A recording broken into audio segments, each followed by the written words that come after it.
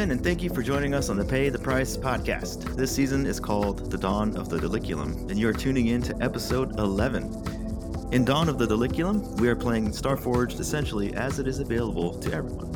The great thing about this system is that it can be played cooperatively with no GM necessary, so everyone is a player and helps craft the story. And since there's no GM, there is practically no prep time between shows for any of us.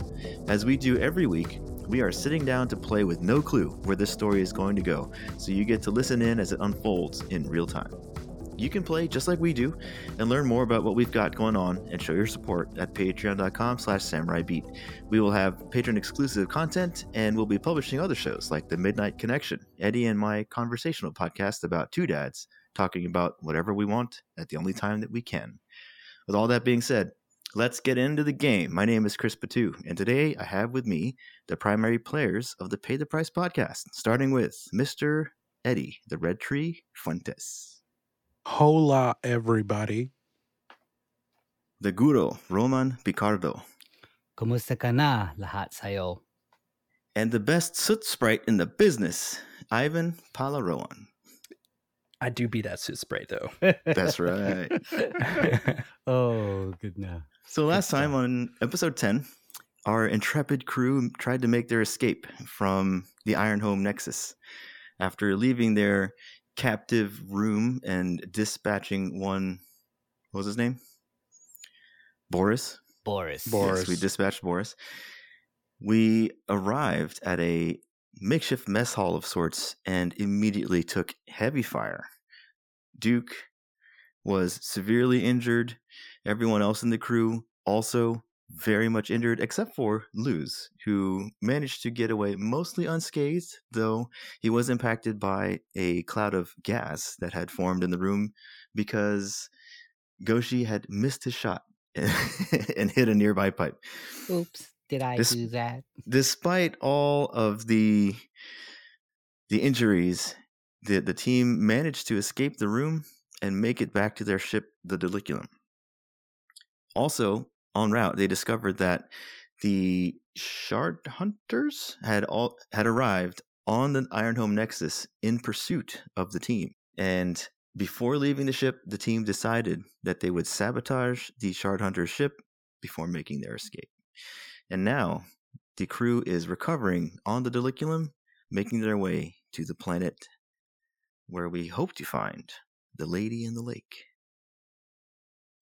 All right, Ivan, you want to set the scene for us for episode 11? Yes. Okay, so scene opens up with Sparrow, and he's waking up in crew quarters, and he gets out of his bed and is kind of just limping along because, you know, his injury to his leg.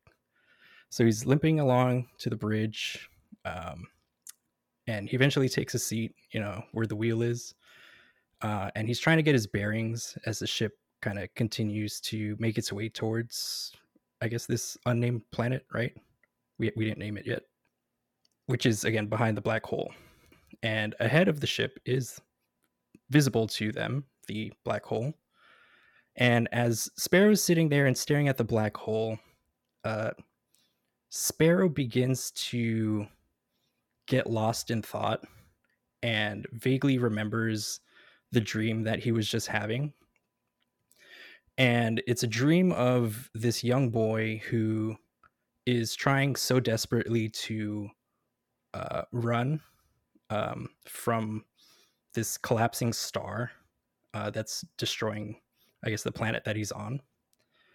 And all he hears is like the loud screams of the village people and images of like people's bodies who's like beginning to incinerate from that energy of the star. And all that he remembers left of that dream is pretty much the boy standing atop a hill overlooking a village from where he ran, and the white flash of like the light rushing towards him until it's pretty much completely blinding. And then the sound of the bridge door opens, which kind of brings Sparrow back to, I guess, it breaks him, I guess, out of his, you know, his train of thought, or like his reminiscing, I guess, of his dream that he had. And he's pretty much now breaking out in like a cold sweat. And coming through the door is the rest of the Diliculum crew as we all gather and plot our next move. All right, so how the hell do you think the Shard Hunters managed to track us this far? Any ideas? Well, according to the radio, they said something about they know she's here. So are they tracking us or are they tracking this signal? You don't think it has to do with that worm that came out of your body, right? Do you think they were using that as like a tracker of some sort? Interesting. Ooh, never thought of that. Tracking worms. Oh, add 1 momentum, please. Yes, thank you. I suppose maybe some kind of bio-tracking, but that's some pretty specific tech that, I don't know. You saw what that, who she was, that Jasmine controlling the worms. Who's to say that they can't use it as some sort of means to track us, It might be true. Well, why would they think she's here with us and not back on the planet where she was? Do we need to sweep this ship? Maybe we got a stowaway? We need to maybe sweep ourselves. Either one of two things is happening. Either we are really caught in between a whole bunch of coincidences, or maybe we've been screwed from the beginning. Because let's not forget why we all started this. There was a package of weapons that we were supposed to deliver to Durango 5. Captain, have you even opened those crates? Have you checked the cargo? No, I was specifically asked not to. But I suppose at this point, we may as well. We either find something weird in there, or we find weapons to give us an advantage. Either way, I think we might be past the point of keeping our original iron vow. That's been forsaken for some time. I said I would smooth it over with the client. We have some history. Well, technically, we could still deliver it. Depending on what it is. But part of the vow, I'm sure, was not opening that package. That is correct. So if we're opening the package to see what's in there, we are forsaking the vow. And they wanted us to get there in a couple weeks' time, if you recall. Yeah. I don't even know what time is anymore, Captain. I'm gonna have to agree there. Well, shall we open them up? What if we accidentally open this box up? We didn't intentionally open it, right? So we'd be forsaking our vows. I knew I liked this crew. It's always Sparrow trying to find the way around. Who's to say someone didn't get on board our ship unknowingly and start rifling through our stuff, right? Yeah, wasn't our first encounter. We thought something boarded our ship, although it might have been an illusion. I don't know. Didn't we find some sort of wet footstep type marks in the ship after the illusion? I don't think so. That was on the other people's ship. Oh, that was the other people's ship. Yeah, we never. Still, we didn't. Did you guys Unless find you've anything? been of that? having illusions you haven't told us about. I just recalled someone saying there was some gunk on the. I thought it was on our spaceship, but you might have meant their ship. I know you mentioned you saw something on their ship that wasn't natural. Now that you mention it, looked a whole lot like what we saw on the Nexus. Would you guys agree? We only saw it from the port windows. We couldn't get I didn't get a really good close-up look. Yeah, I was also on the Diliculum when you two went over. Honestly, at this point, I'm pretty shaken. I don't even know what I saw. Sparrow, what do you think? I mean, it might have been the same thing, but I can't be 100% sure. I think it's pertinent, Captain. We should run some scans, not just of the ship, but of ourselves. I honestly do not know if we actually got rid of the purple worms from our system. Yeah, I only have basic medtech equipment on this ship. So it's only going to get us so far. But I think Luz had a point. We should probably crack open those crates. Worst case, there's nothing weird in there and we just get some new weapons, you know? Look, Okay. you guys can keep your precious vows. I'm gonna go ahead and say fuck the vow. I'll open the box. And Luce just trots out of the room straight into the cargo hold. Like, Luce is over it at this point. Really could care less. Yeah, no, Duke is with Yeah. him. That vow was forsaken a long time ago, as far as he's concerned. So Okay. I will forsake the vow now, though, officially. I'll go ahead and do that All right. because it Yeah. is a thing. Yeah. Right. Hell It yeah, is. brother. Yeah.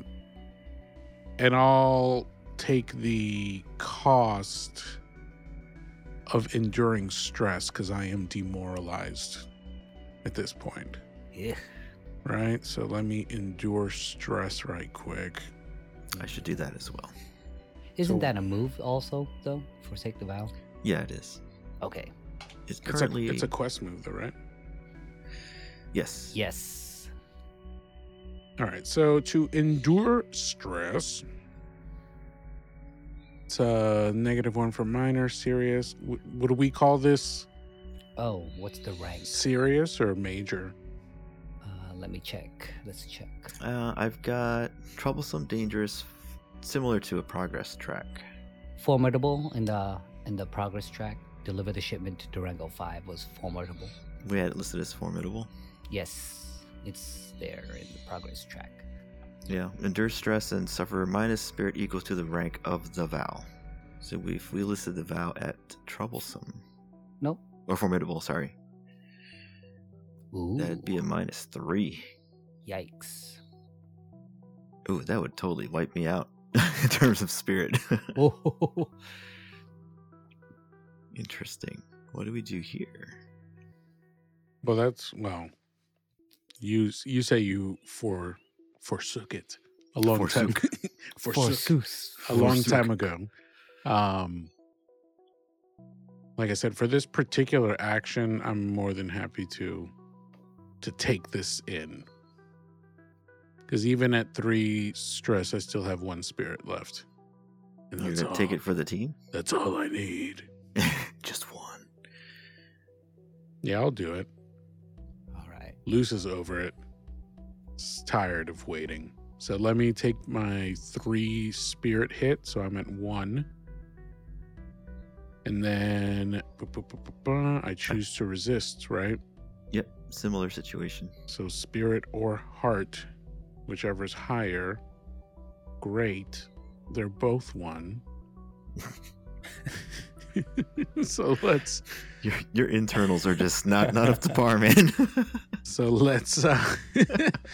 I'm gonna go with heart because I feel like I got more heart than spirit right now. All right, let's see what happens. Weak hit. So on a weak hit, if you're not shaken, you may lose momentum in exchange for 1 spirit. Otherwise, press on. I got 1 momentum. Yeah, all right. My momentum will go down to 1, and my spirit will be at 2. All right. Okay. And I open the box. And you open the box. What's in the box? What's in the box? What do we find in the box, Sir Luce?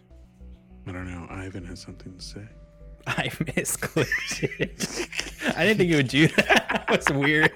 Just You shakes raise my your camera hand? box. Yeah, you can raise your hand. You're like, He was like, me. No, go ahead. please. That's funny. I was like, I've never seen that before. So Thank that's what you, that does. Zencaster. Okay. So that's what that does. Okay. Now we know. Excellent. We get 1 momentum each for loading that. That's funny. So He meant to push the mute button. So full of stress, anguish, tiredness, over itness, Luce goes to the cargo boxes, grabs a crowbar, and starts prying open these wooden boxes. And in the first wooden box, amongst like this kind of stringy hay padding, are these like black flight cases that are secured.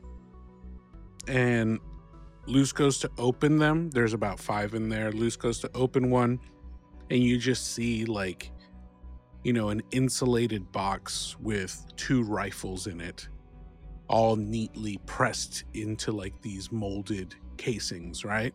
And so Luz opens the first one and sees a rifle, opens the second one and sees another rifle, and the whole crew sees that it's just weapons, right?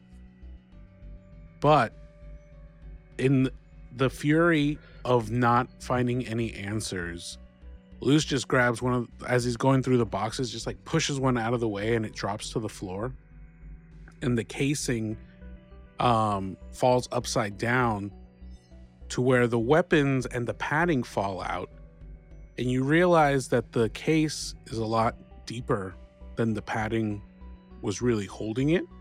And the top layer of padding falling out, you see that underneath there are 4 vials that are filled with leeches underneath the weapon. Well, I'll be damned.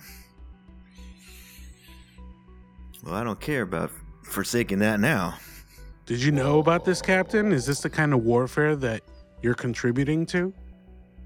I didn't know about that. They told me weapons. They didn't say leeches. I guess yeah, I guess it could be the same thing. I guess a bioweapon is a bioweapon. Yeah, but yikes, this, considering what we've gone through, this is yuck. Who was the person that gave you this case? I know we met him, but you told us that he was nameless. But you have to know, right? I've done some jobs for him in the past, yeah. He's a mysterious guy. He just kind of pops in and out of the sector every once in a while. He doesn't really hang around for all too long, just hits me up directly and asks for a job. And that's kind of been the extent of our relationship, really. As Lucid closely examines like these cylindrical vials that have these leeches kind of like in suspended animation, Luce looks for any labeling or any sort of writing that can dictate what it is. And on the bottom side of the vial, Lucy's a little tag that says larva specimen C-55, origin Prica. Prica? Do you see what it says here? Isn't that where we're headed? It's the planet right behind that dead star. Why would we be shipping out leeches from Prica to other settlements? Maybe Prica is the hub of this leech, and whoever's in power is trying to control the tides of war through it. Dude, what did we just get in the middle of? Just get in the middle of? We've been in the middle of this and we didn't even know. Captain, this is not what I signed up for. I didn't sign up for this either. Well, I mean, I knew we were going to impact one side of war, of course. But this seems like something else altogether. Aren't there, in terms of rules of war, something against such biological weapons or use of biological weapons? There are no rules of war in the Forge. I mean, the way that this was stored in that package, somebody knew that they were doing something wrong. Let's be honest. Well, if you think about what we did to the Shard Hunters, I imagine if these things were too mature, wherever they're going, it's going to be a nasty situation. So, is it the Shard Hunters are tracking these leeches, or whoever controls these leeches is, projecting on purpose? I mean, they said she, so they we have to assume they have an interest in her, but maybe their tracking is not that precise. Maybe any kind of indication that there's a leech presence is enough for them. My first time out of the labs, and I deal with this. Hey, Captain, do these firearms work? Considering what we're up against, I'm gonna need something more than this hunk of junk. Well, we're not going to test them in the ship, but as far as I can tell, they look normal. It looks serviceable. And Duke kind of works the guns over, takes out the clips, their magazines, checks them and everything. Everything seems fine. All right. I'm gonna take one of these rifles Just as compensation. don't shoot the pipes next time. Oh. Okay. Fair. That's fair. But in my defense, I'm your tech guy. I'm not a fighter.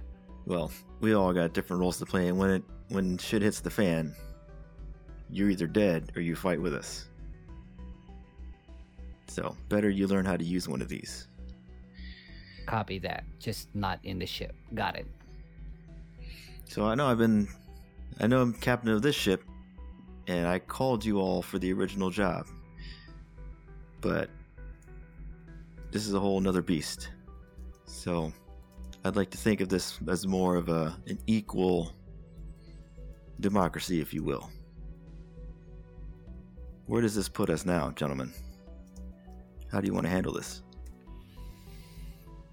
Well, other than beyond the original mission, wasn't it that you had a dream about your wife and want to find out if the vision is true or abandon all that? I get it. I heard her calling, and then Liz had the vision. Oh, so... Which reinforced what I thought I heard. But now, who knows? We've been getting played since the beginning. And even if we abandon trying to find your wife, we broke the vow of not opening it. And do we want to deliver these to Durango 5? What's on Durango 5, by the way? It's an outer colony settlement. Yeah, it's a warring outer colony settlement that we're supposed to deliver weapons to change the tide and help one side. But these things won't just change the tide. It might just take over. It depends who's in control. Right. So we've clearly seen at least one entity be able to actually manipulate and control these leeches. Who's to say that somewhere on Prika there's not some sort of lab where this is all going down?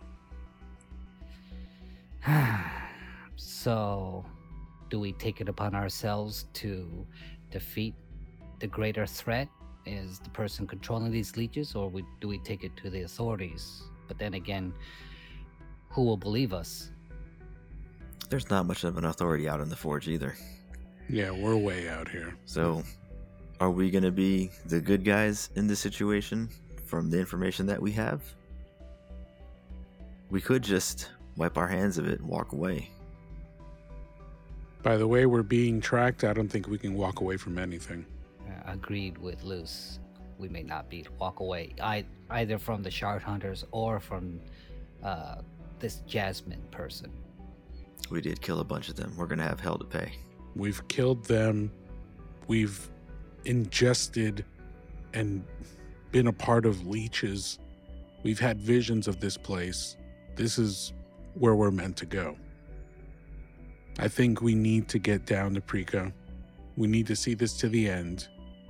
And if anything, we know that these Shard Hunters are coming, which means they'll probably try to find that lab.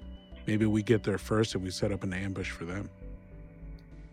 Or maybe we get an answer and we can tell them, hey, we're with you, you know? I'm in agreement with just getting there first and then sorting it out later. Yeah, I think we finish this job regardless. We've already made it this far. And knowing all of you, I know that none of us here are quitters.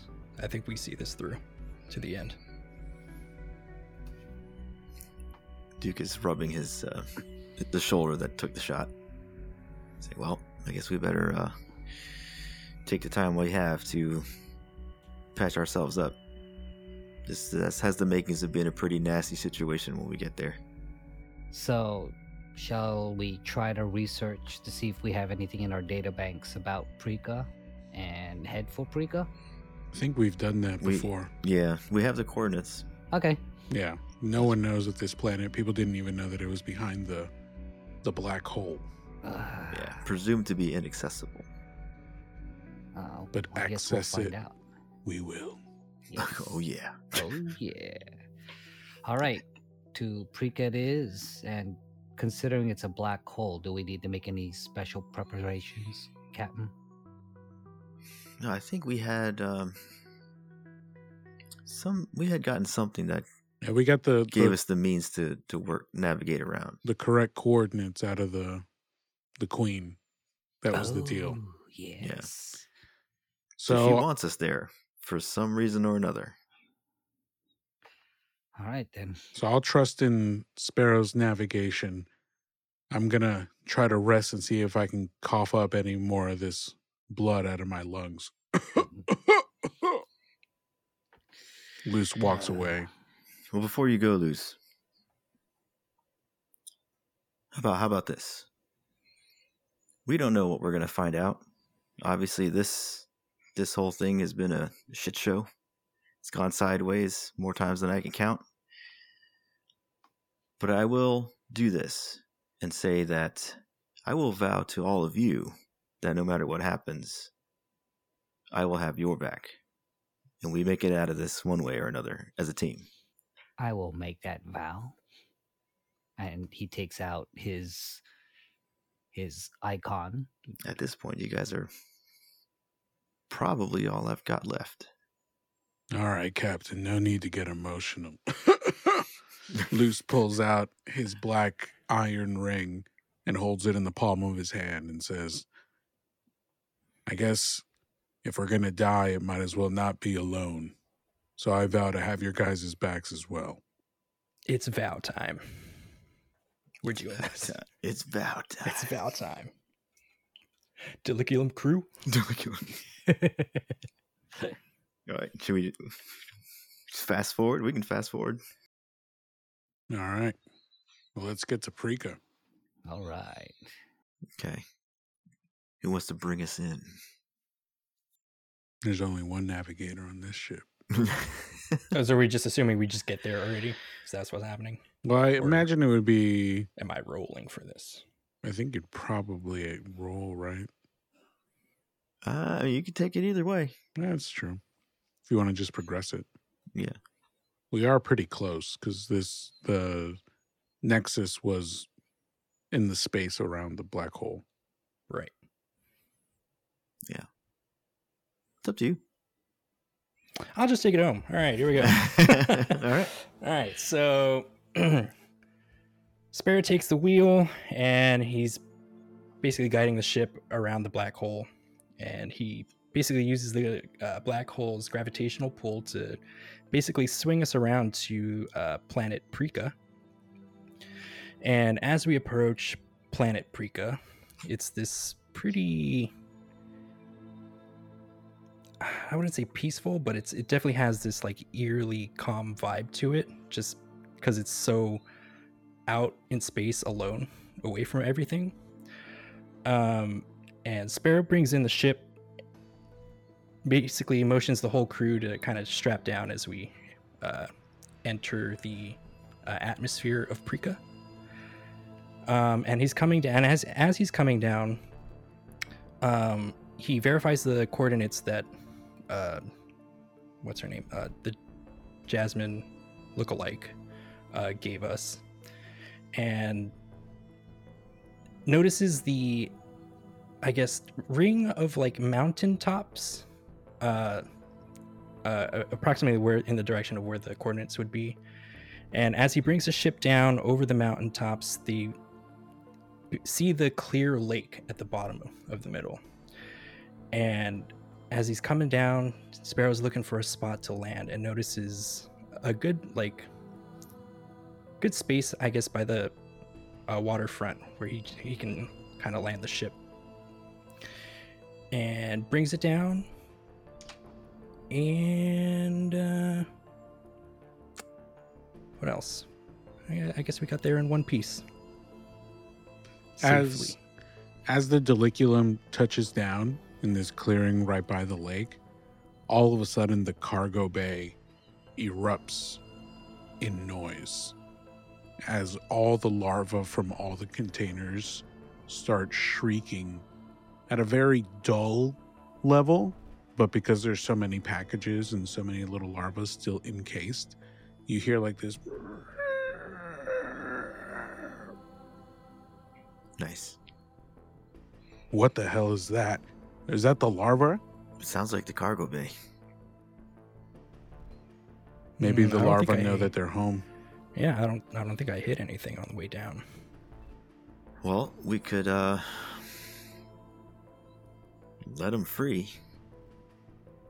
We just pitch these boxes out of the cargo hold and see what they do. Yeah, I can't stand that screaming noise. Let's go and do it.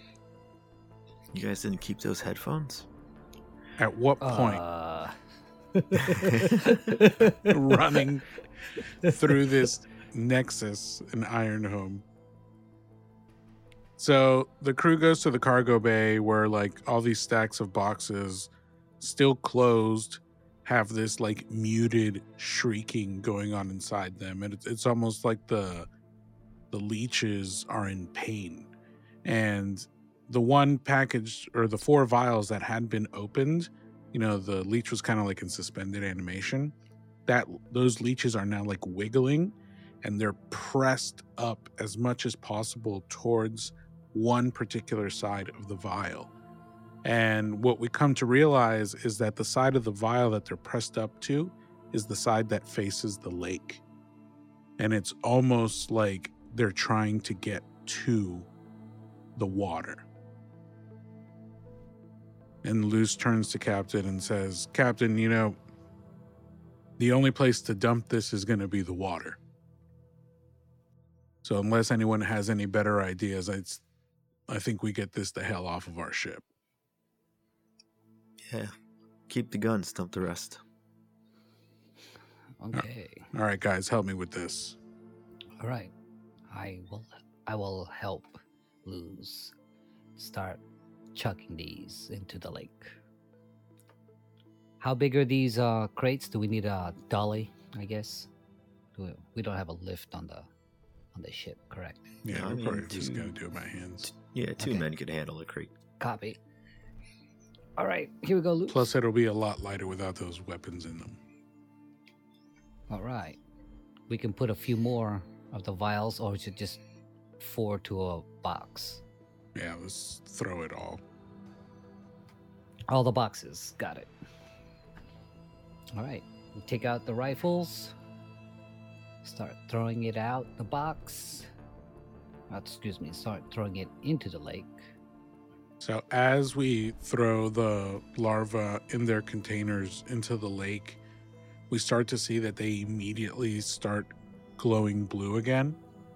And since the water is pretty clear, we can't really see the outline of the vial, but we can see the blue light of all these different larvae going to the very bottom of the lake and kind of like uniting around one spot in the dead center, deepest part of the lake. I take it this is the lake you saw in your vision. It definitely looks like it, sir. All right. 1, 2, 3. One box goes into the lake. Ready for the next one, Luz? Yeah. All right. Here we go. I don't want to be here any longer than we have to. I don't like the look of this. So what's the plan for landing here? Where do we go from here? Well, I don't have any wetsuits on board. No oxygen tanks either. And just as Duke is, sort of thinking about a creative way to navigate the water, you hear a couple of voices from behind the crew. He said, "Oh, you won't be needing those. We're glad you'd finally arrived." And startled, Duke turns around, but just sort of automatically puts his hand on his weapons. And he turns to see two of the red-robed figures from the planet. Not the same ones, but same garb. Same eerie look to them. But much more talkative this time. And they don't look hostile or combative. And as he said, they were expecting to see us. Interesting. We weren't sure you'd make it. The Queen said you'd be on your way, but we thought you might have gotten waylaid on your way here. We're glad you have arrived. And just who exactly are you guys? I didn't even realize you red robes could talk. We serve the Queen. Luce looks around to the crew and just says, "Oh, okay." Not sure if we're going hostile with this or what we're doing. I've seen enough red robes. I don't even know who to trust anymore. I don't even know if they're all working for the same organization. How can we trust you, red robes? We could have killed you if we wanted. Not really the best way to build trust between two strangers. But it is the truth. You're here at the Queen's invitation, are you not? Did we get invited by the Queen? I don't think we did. We were just kind of... You were directed here. Yes. Boss, did you get an invitation?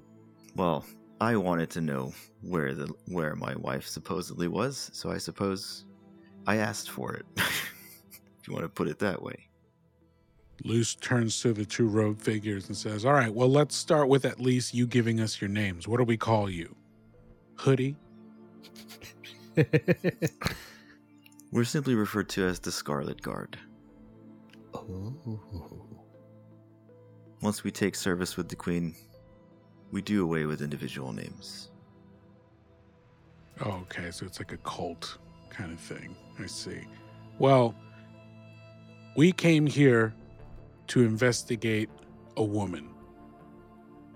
Luce goes into detail about the vision that he had and asks the Scarlet Guard, "What do you know about this woman? What can you tell us? Everything has brought us here.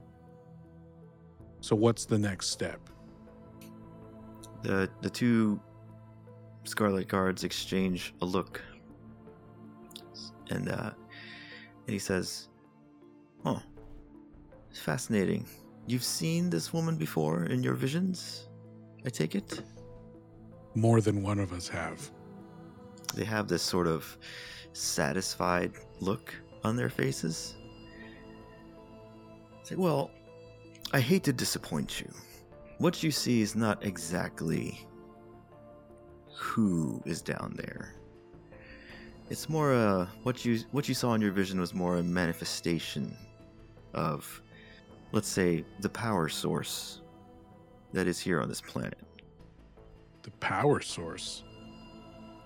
Yes, you've seen the leeches and what they can do, have you not? Yeah. They can both give and take certain type of power. So this is the home where you mine the leeches? To put it simply, yes. Well, then show us. Gladly. And he fishes out from his robes these they're like makeshift face coverings. No, not makeshift, but they're kind of crude looking. You almost don't trust them because they're kind of low tech solutions. But he says these will allow you to make it to our center at the bottom of the lake. And they both put on their own as well. So if they're gonna, if we're gonna drown, so will they, basically. The other Scarlet Guard pulls out 4 additional red robes and places it over us and says, "If we're going down there, you guys will need to wear these robes.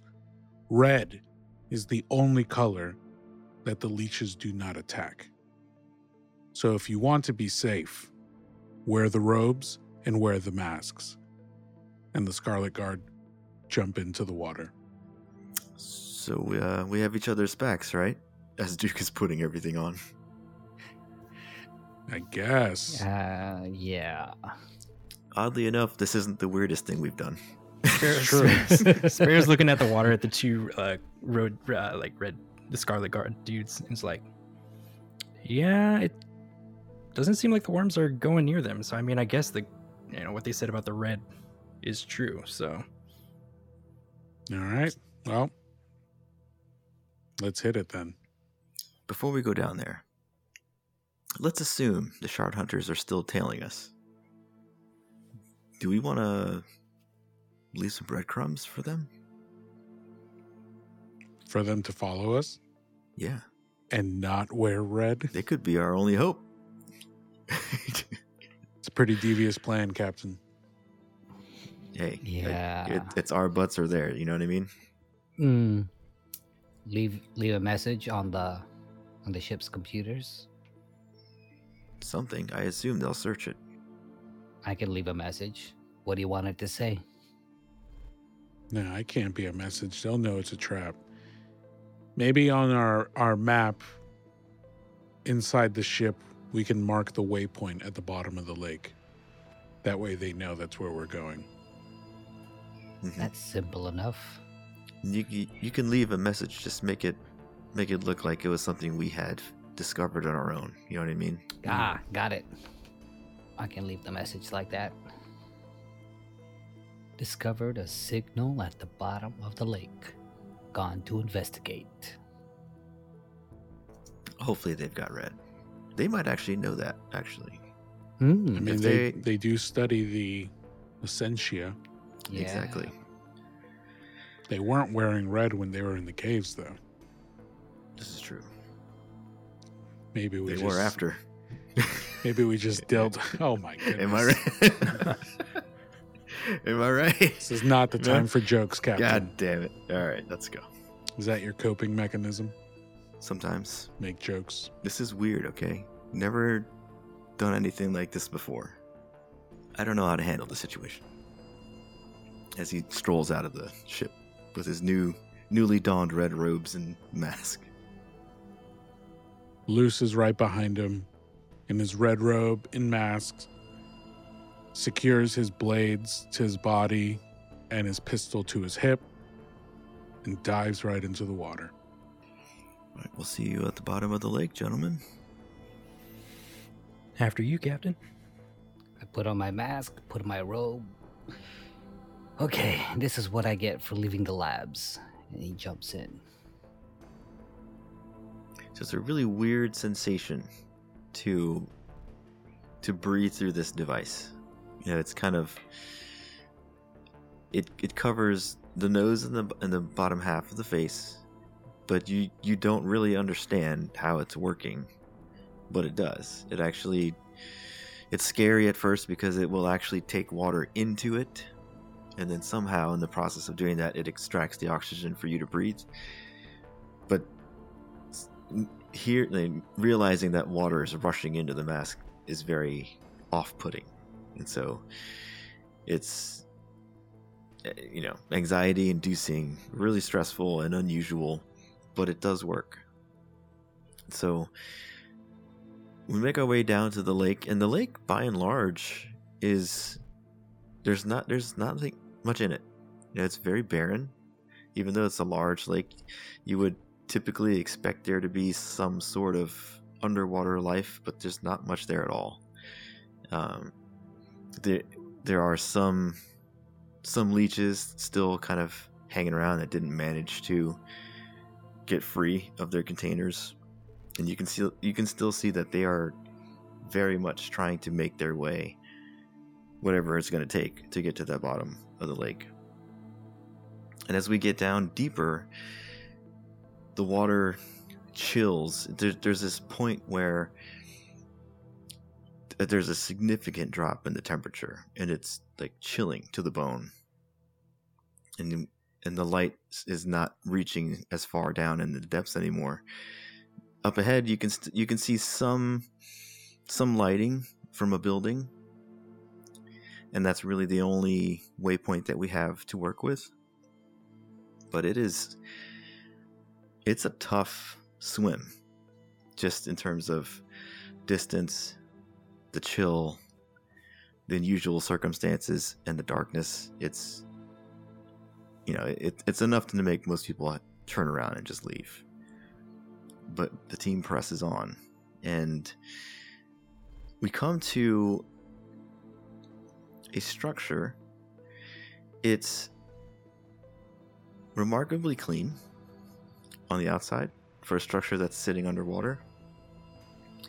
It's got a particular kind of metal on the outside that does not give way to rust. And as far as you can tell, this is a freshwater lake. You're not tasting or sensing any of the saltiness. So clean water as far as we can tell. A clean looking establishment. It's got rounded sort of nodules and different compartments to it it almost looks like a space station underwater. So different sections of it connected by tubes and hallways, right?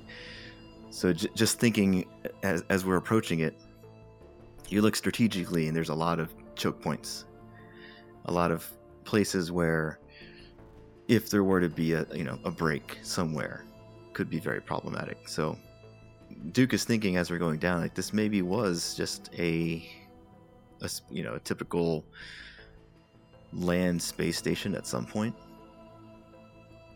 And because it has that kind of look to it, and maybe they had secured it and brought the water or produced the water or something and put it on it as to obscure it. That would be his guess. And so we come down to one of the outside nodules, and it's essentially a space dock, or like an airlock. So we go into the outer door, find ourselves in a flooded compartment, and as the Scarlet Guard seals the outer door, they release the water out and open up a pressurized room for us. And so once the room reaches pressure stability, the second set of doors open up, and what the crew sees is a bunch of red hooded figures, all working like a colony of ants, hustling and bustling to and fro from all these modules and tight corridors, but somehow never getting in anyone's way. And what you see down the long corridor is that the Scarlet Guard that's leading the crew is leading them straight from that gate or a pressurized door into a deeper part of the facility. And from looking down this incredibly straight hallway, we notice that it kind of curves down and it's descending. So even though we're at the bottom of the lake, part of this facility is built into the terrain at the bottom of the lake, and now we're going into the earth. The Scarlet Guard leads us and tells us about how they've been here for millennia. And the reason that they colonized this place is because they found a particular resource when they were excavating this land that was previously not waterlogged. But once they made the discovery, they knew that it would change possibly the fate of every planet. So they decided to bury it and be the keepers of the secret.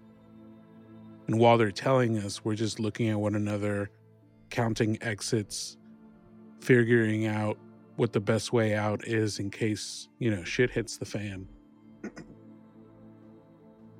And we finally come to this set of doors. All the other doors in this place have been kind of metallic, circular, parting from the middle. But this one door is very ornate, and it has like gold plating on it, and it is not circular. It is in fact rectangular, a little bit square. And it's a really heavy door because you can tell from all the hissing and the pistons pressurized, loosening in order for it to open up. And when it opens up, we see that in this cavernous room, very different from the rest of the clean metallic facility, it's almost like the door opens up into an underwater cave. And in this underwater cave, you start hearing like a low groan, gargling, like sub-frequency that is reverberating inside of this cave. It's very dark, damp, badly lit, and incredibly cavernous. And the Scarlet Guard kind of parts for us to continue walking and signal for us to keep moving down into the darkness. And as we do, we can feel the low frequency of the grumble get stronger, and we start feeling it in our chest. And that's when we realized that the entire 25-foot back wall is actually one organism. One queen-like insect that's abdomen and body takes up the entirety of the back wall. And in the back part of the thorax, it's almost blended into the cave wall, and all of a sudden the room starts getting lit because the entire back wall has these tiny little cocoons of larvae that are now glowing fluorescent blue.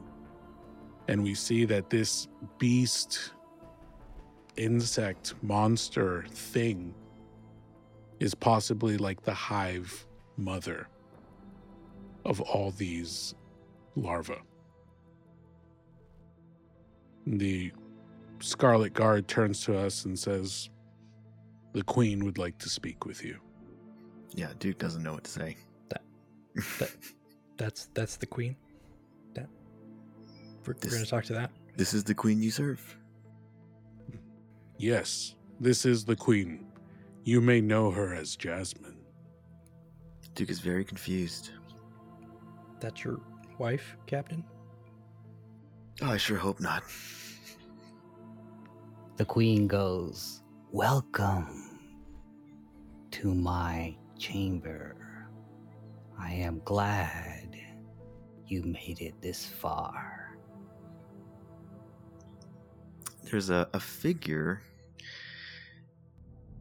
we didn't notice because of the sheer size and surprise of what we're taking in, but there is a figure, a womanly figure in the cave that sort of emerges from the darkness, and that's where the voice is actually coming from.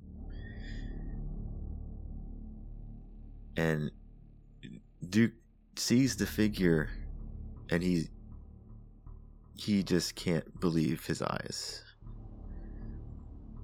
because it is Jasmine, but it's not at the same time. And so you can see just the whole range of emotions that he's going through, because it's her body, right? It's exactly as he remembers her. Of course, as she comes into view and into the light, her body's changed, obviously. It is not her voice anymore. And then the body looks pale, kind of, surprisingly intact, but also looks dead at the same time. And he's confused. He's feeling, upon seeing her at first, there's a wave of excitement, even joy almost, and then quickly turns to very deep sadness at realizing that what he sees is essentially the remnant of his wife that is being used by this Leech Queen as an avatar of sorts. And he's completely shaken. "Hunter, Thank you for hearing my voice. I didn't think you would come. What have they done to you? They have made me better. I can feel the universe now. Come, join us.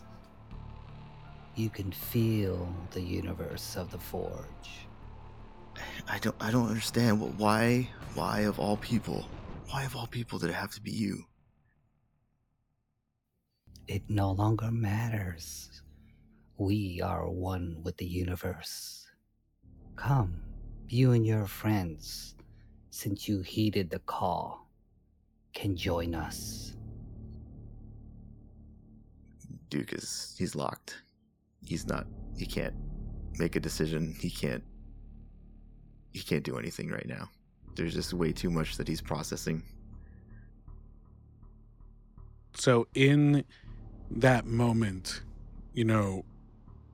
Duke turns and is just frozen. But from the perspective of Luce, the figure that comes out of the darkness is not Duke's wife. The figure that comes out of the darkness from Luce's eyes is his mother that died on their iron home when Luce was just a child and the star broke on their planet.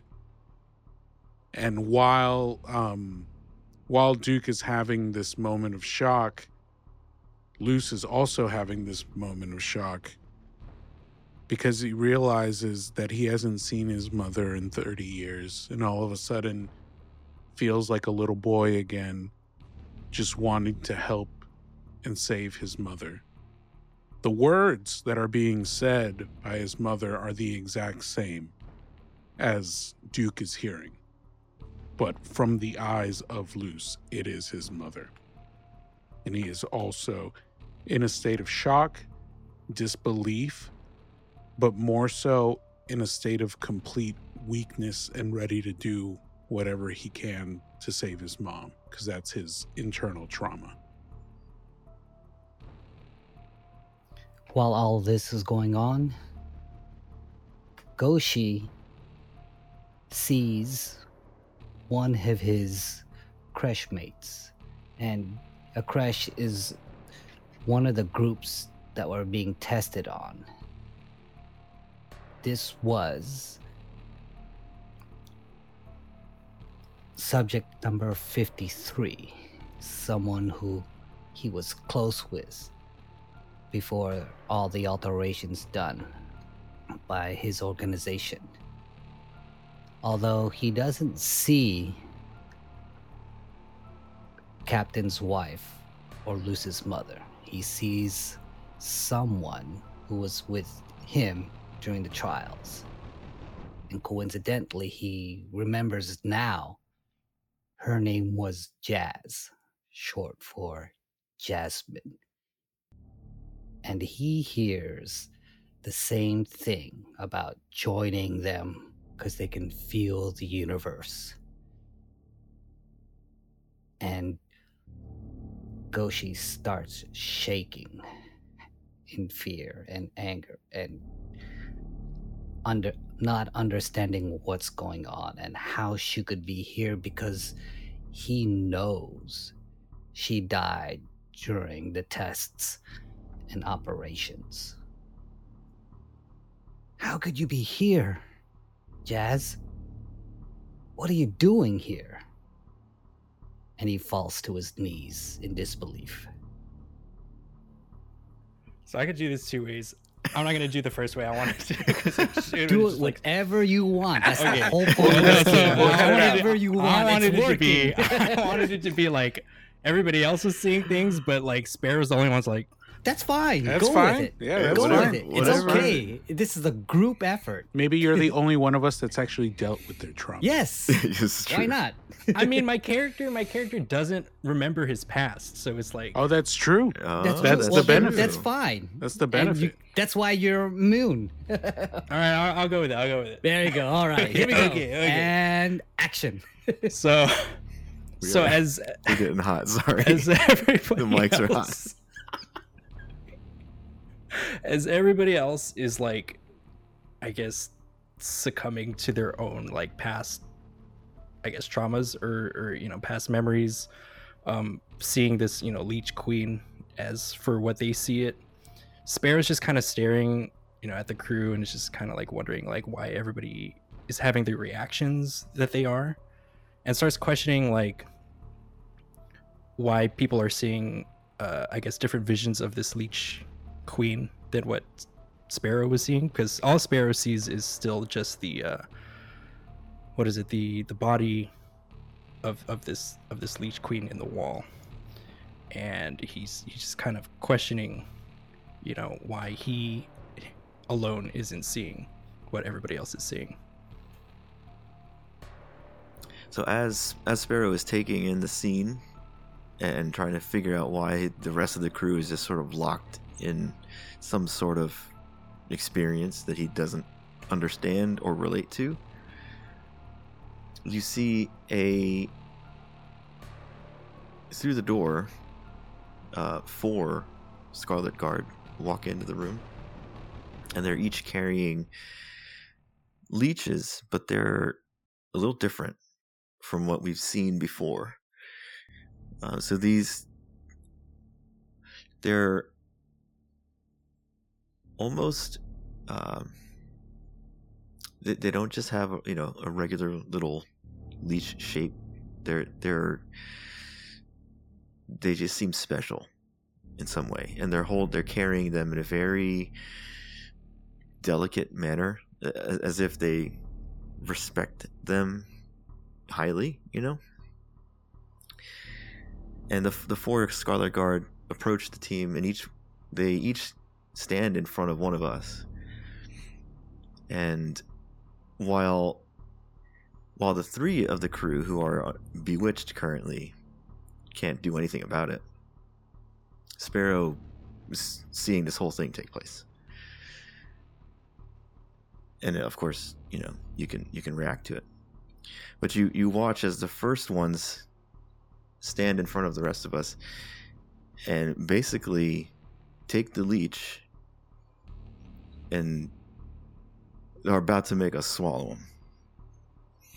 So they very gently, with long, lanky, decrepit looking hands, tilt our heads back, and you're just watching it in disgust at this, because we're not doing anything about it. And very gently pry our mouths open and dangle these special leeches over us. And there's another one who follows in after, a 5th one,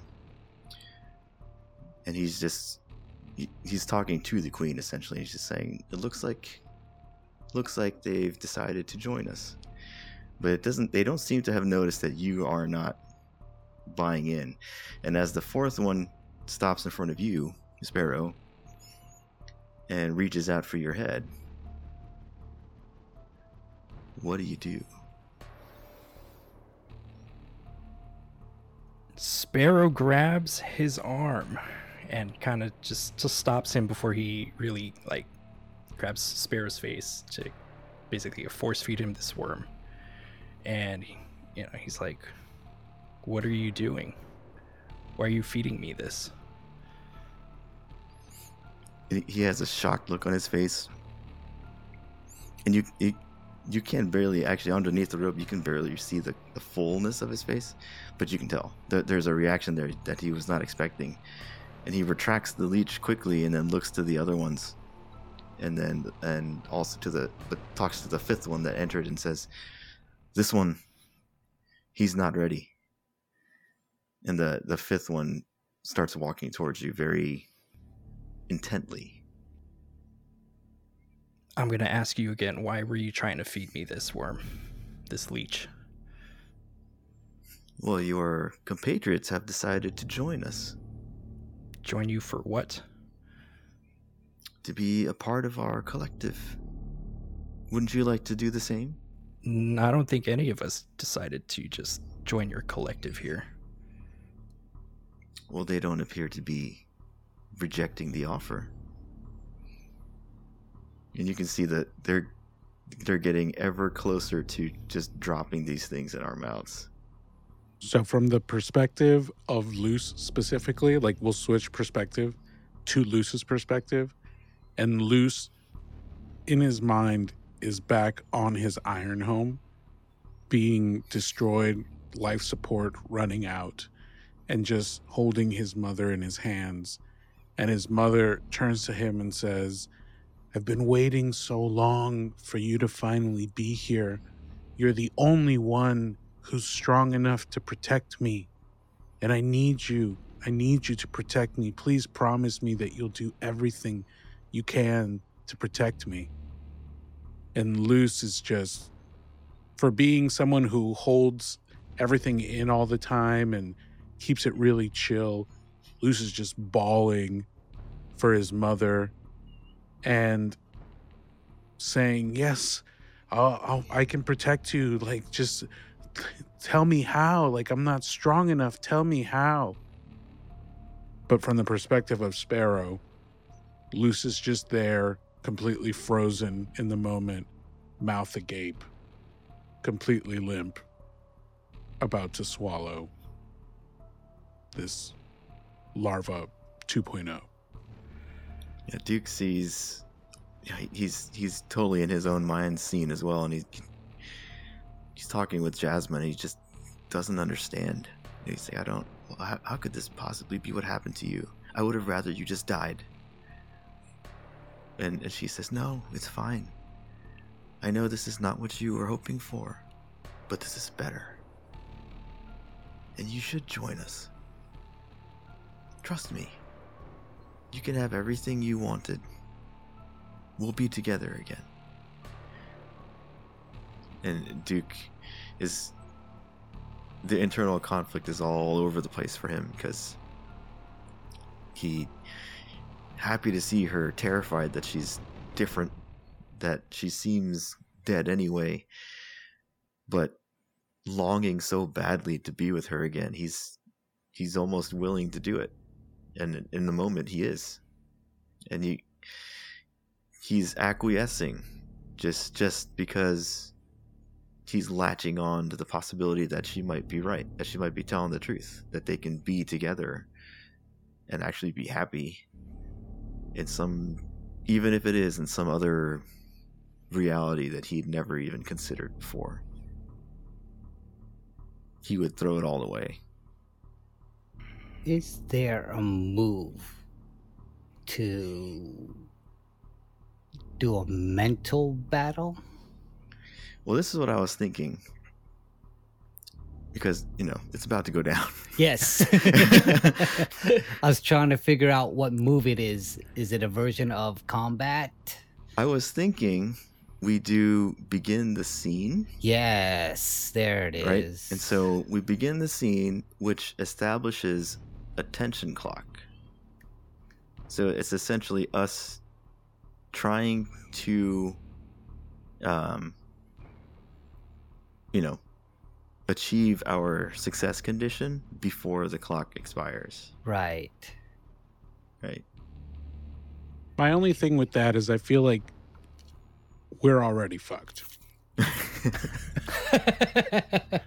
Like from my perspective, we're not getting out of this. The only way we're getting out of this is one of two ways. And both of those ways that I'm imagining, I won't say because I don't want to, influence anyone, but the only way we could get out of this is through external influence. It's almost like we're under a spell right now. Like we need something to break that spell because we are not aware that we're in this. Right? Because we're getting like emotionally traumatized. True. Yeah, but we could do so. if we were to start it as a scene, right, then we could do face danger, which is attempting something risky or reacting to an imminent threat within a scene. Right. And so it could be like what Roman was looking for, is some kind of mental battle that's playing out. Because my character has something, because it's in the backstory. It's also within the assets. So, And if well, yeah, and if an external factor comes in, it just moves us forward, right, in our effort to overcome it. Yeah, because if I fail this mental battle, then I'm gonna swallow the worm. Yikes! Tequila, anyone? And this explains why they're all sort of autonomous. Yes. Right? Like they're just in sync entirely with each other. Mm. They've decided, well, maybe not decided, but they've joined. Because again, because of my backstory, and since I went with it, I remembered something about my backstory. So, yeah, I might have to agree. Out of all the moves, it's begin the scene. That's what I think. Yeah. And this is probably our only way to internally get out. And if we fail, we failed. Pay the price, which is obvious. Pay the ultimate price. Pull the ultimate. Swallow the worm. So begin the scene, a scene challenge? Or have we already begin the scene? No, I don't. I mean, technically we haven't. But I don't know. Do you guys think that'll work? Because begin the scene and then either face danger or secure an advantage would be the next. Yeah. Okay, I guess we can begin the scene. Why not? Let's do it here. This is our moment to get out, including Ivan, who's like external, but the rest of us is internal. So I'm gonna say begin the scene, and this is the one moment we gotta try to get out. Objections? Abstentions? So when you face an extended or complex challenge, name your objective and choose a rank as appropriate. So we could just be simply escaping the... Yeah. Escape the spell or something. Yeah, the queen's influence or something like that. So that is a progress track then? Well, Or the objective? Oh, you just says name the objective, correct? Yeah. Name your objective and choose a rank. Okay, so in other words, it's another kind of progress track. So let me see. If we do... When we face danger... We do make a progress track. Mm-hmm. And we're pretty much facing danger the entire time. But I think we talked about leveraging other moves if they fit. Right. And that's why I was asking. Yeah. So I would say we are unprepared and outmatched, which would make it at least formidable. Yes, I agree there. And then it says activate. Well, the description says a 4-segment tension clock and face danger or secure an advantage to take action. I don't know if 4 sounds a little light, personally. Maybe we do 6. We got 4, 6, 8, and 10. 4 just makes the scene very fast. Fast, that's it. I mean, it would have to be fast. They're holding it That's in true. our open True. mouth. Yeah. All right.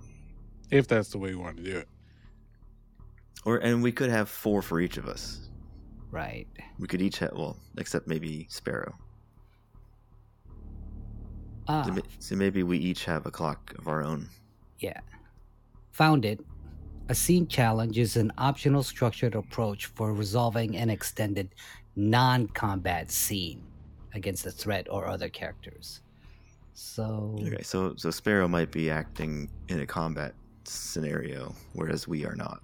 correct. Or you can help us secure an advantage. Yes.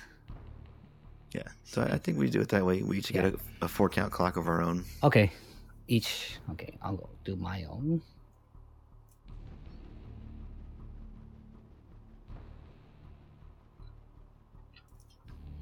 4 count, and it's almost certain, correct? That's the advance. Or I'd say likely at likely. the lowest is what I would say. Let's give ourselves a chance. We'll go likely. This is our chance. 75% chance the 75. clock ticks at every chance we Yes. take. Lose dice. Yeah, because I kind of want to play my character like is not aware. Okay, that's fine. You can. You're allowed to. Yeah, and Duke was he's kind of in the middle, right? Like he knows something's not fully right. Yeah, Luce is trauma triggered by his dead mom as a That's child, so Yeah. That's fine. All right. the only way I'm getting out is if someone helps me. External. Hint. All right. Who would like to 4 start? counts. Well, I'll just roll then, because Okay, right. you go. Let's see. I could put a roll here. Maybe I should do that. Yeah. 95. Are you Check going one. 95? Wow. You dodged Oh no, it. you So I- dodged it. Flawless. Dang. Flawless. Too easy for him. I'm just chilling with my moms. Yeah. This guy beats a 90. beats the 75. Oh wait, I he put have 90. mine's Okay. 90, yeah. All right. Wow. See? Wow. Nice roll. Nice roll. 95. You know All what? right. I'll go. Seeing his friend Jazz, he realizes he blames his organization for her death. And he gets an inkling that this should not be. And he makes the roll. Oh, and he says, 45. and he realizes, come on, Goshi. Let's make it like old times. And he hits 1. All right. So Duke is experiencing the internal strife and partially aware that something is not jiving. And he makes his first roll. 21. He doesn't dodge a damn thing. 1 tick for Duke. Oh my gosh. He can't escape the possibility, and he gives in, even if just a little bit. So Sparrow, you see somehow Luz has given just the slightest bit of resistance. You can kind of see that whereas the three of us, whereas Goshi and Duke are standing very limp, Luz is actually responding a little. Like you can see his body start to kind of regain a little bit of control, which it surprises you a little bit. But what's your move? I'm not doing one of these. So would I do a enter the fray? If you're going to fight them. If you're going to fight somebody, yeah. You could also aid us. Oh, aid your ally. It can buff up our rolls to get out of this. And you do still have the one that's right in front of you and the other one who's kind of bearing down on you. They are not hostile yet. How do I aid my ally, though? Well, what do you think Sparrow would actually do? And then we'll at this point, find a suitable move for it. At this point, I would probably just I'd probably pull out my gun at this point, honestly. Here we go. I think it would be more or less like a like, don't feed me that shit or I will shoot you kind of thing. All right. Go for it. So you're not entering Or- combat I'm not yet. Yeah, it's a warning. It's a warning. I don't know what I think that would that's be, a though. scare advantage because making preparations. Or you can try Attempt to to gain compel somebody. leverage. Don't give me that worm. Let's take a look. Yeah, I think you could do either one. Yeah.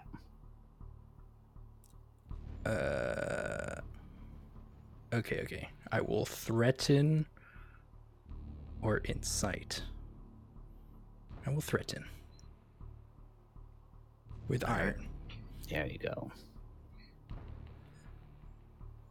With your black iron pistol. My iron pistol. Oh, strong hit. Yeah, buddy. On a strong hit, they'll do what you want or agree to your conditions. Take +1 momentum. Oh, I'll take that +1. Okay, so Sparrow's like pulls out his gun and is like pointing it at the dude's head, the guy like right in front of him, and is like, "You better like put that fucking worm down." And then he's like threatening him to tell his other what are they, Scarlet Guard. Scarlet Guard. people to put their worms down. Which they hesitantly do, I guess. Well, so you're persuading the one. So the guy right in front of you backs off. He doesn't put the worm down because they revere them that much, but he does sort of take it back in and protect it, kind of like a football, right? So he's got it covered up, and he steps away from you, and then you hear right behind you, closer than you thought he would be, the fifth one whispers, "You should not have done that." And then you feel something. Well, you hear a weapon escaping a sheath of some kind, and we'll find out what happens next time. There you go.